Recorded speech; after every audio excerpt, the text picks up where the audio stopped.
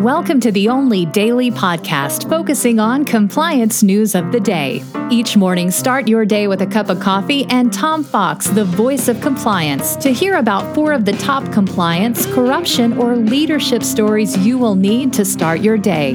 The Daily Compliance News is a production of the Compliance Podcast Network. March 27, 2020, the America First edition. Well, Donald Trump always wanted to put America first, and unfortunately, he has done so now, as the United States is number 1 in the world, having overtaken China with the country with the most cases of the coronavirus COVID-19, making it a milestone in the fight against global pandemic. We do have Trump to personally thank for this, from his inane, inept, and completely idiotic denial of the virus back in January, to his ineffectual responses and preparation, and his disastrous fomenting of racial hatred around this now. So for those of you America Firsters who listen to this podcast, stand up, take a bow, because it's your day to be in the sun. From the great state of Texas, my home state, the governor of Texas has issued a quarantine for domestic travelers who come to the great state of Texas. Right now, it's limited to anyone coming into the state of Texas from New York, New Jersey, Connecticut, or the city of New Orleans.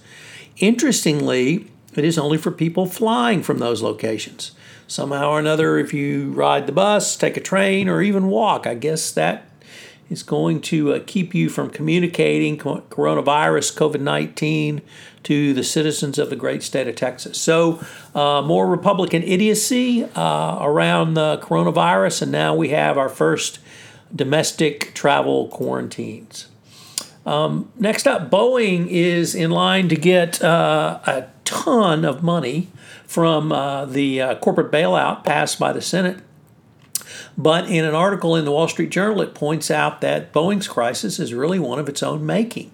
It went as far as Boeing giving its directors raises in the middle of this inane 737 MAX crisis. The $1 billion in dividend checks sent to shareholders over the past 3 weeks, as Boeing claimed it needed $60 billion just to keep afloat, because it's so important. So we're in the anomalous situation that a company's own conduct has required the federal government, and indeed you and I, to bail it out. So obviously the problem is we have to bail it out because it's Boeing. It's not only responsible for what it claims are 2.5 million jobs in the U.S. economy, but frankly, from a national defense perspective, we can't afford to lose our only major domestic airliner. And we end on a non-coronavirus story, as Credit Suisse has cut its former chief executive officer's bonus due to a spying scandal.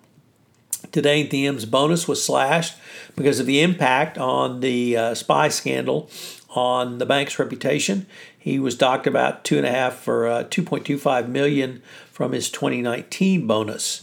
In this case, Thiem had his subordinate followed by a corporate spy, and the corporate spy, the employee was Pierre-Olivier Bouet, and the spy was apparently not very good, because Bouet immediately noted that he was being followed and then reported this internally. This was a huge scandal for the bank. It was a huge black eye, something that Swiss bankers definitely do not like to go out in public, so the reason for the penalty. I am proud to announce a new podcast premiering this week on the Compliance Podcast Network. It's Compliance and Coronavirus. I wanted to bring some clarity and sanity to the compliance practitioner around coronavirus. So for the next foreseeable future, at least 8 weeks, I'll be podcasting Tuesday, Wednesday, and Thursday of each week on a topic related to coronavirus, COVID-19. Check it out with the Daily Compliance News.